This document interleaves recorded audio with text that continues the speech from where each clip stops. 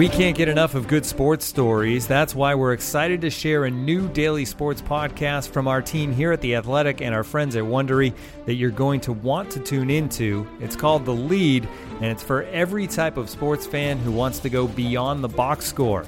Every weekday morning, The Lead will bring you one big story from The Athletic's all-star team of local and national sports reporters to make you the most knowledgeable sports fan in the room. From the lasting impact of the blown pass interference call in last season's NFC Championship game to Marta's viral video from the 2019 Women's World Cup to other hot-button stories, The Lead is your daily lens into the biggest stories of the day told by the people who write them. The Lead is hosted by sports writer Kavitha Davidson and Peabody Award-winning journalist Anders Kelto, who will take you behind the scenes with exclusive interviews you won't hear anywhere else. You're about to hear a preview of The Lead that looks at the tumultuous events that put Antonio Brown into the spotlight and the evolution of the NFL's justice system. While you're listening, check out theathletic.com/thelead for The Lead's featured articles on The Athletic, and go subscribe to The Lead on Apple Podcasts or wherever you're listening right now. There's also a link in the episode notes that will take you there.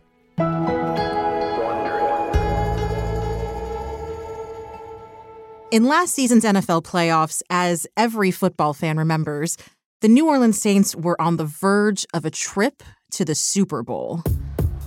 Quick snap, Breeze. But then... Pass is incomplete, no flag for Tommy Lee Lewis.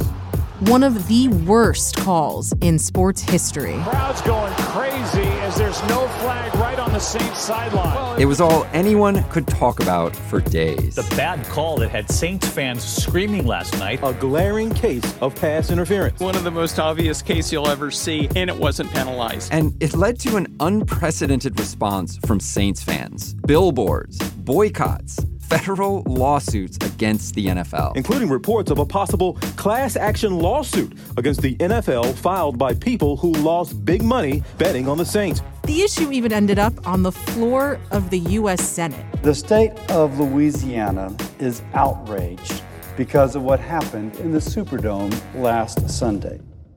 Yesterday, the teams met in a highly anticipated rematch, and once again, the Saints were on the wrong end of a bad call. This should have been a touchdown for the New Orleans Saints. Today, we're going to talk with The Athletic's Larry Holder, a football columnist who lives in New Orleans, about Saints fans' epic quest for justice after last season's blown call. And we'll hear from Saints fans at yesterday's game who, let's just say, were not feeling great. I'm feeling dejected, and I'm thinking, hey, we can't catch a good call. From Wondery and The Athletic, I'm Kavitha Davidson. And I'm Anders Kelto.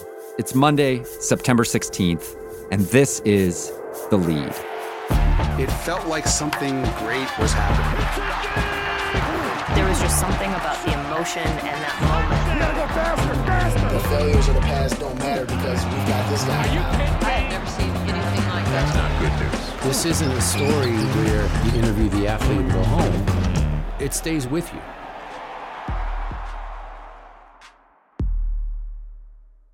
Hey, Kavitha. What's up, Anders? Well, before we get started, this is the very first episode of The Lead. Mm-hmm. And since you and I are the hosts, I thought maybe we should just quickly explain what the show is. So The Lead is the show I always wish existed. I'm a sports writer, but I was a sports fan first. And it's really all about great stories. Great stories from great sports reporters who are all over the country. I mean, these are journalists who live in these cities and know these teams and know these players. But you don't have to be a fan of those teams or those players to care about these stories. Right. For example, in this first episode, you talked to Larry Holder, who has covered the New Orleans Saints for almost 15 years, about why that terrible call last season provoked such an unprecedented response. Yeah, and it really helped me to understand why Saints fans did what they did and why fans at yesterday's game were so demoralized. It's really something anyone could identify with. So, should we get to the story? Let's go for it.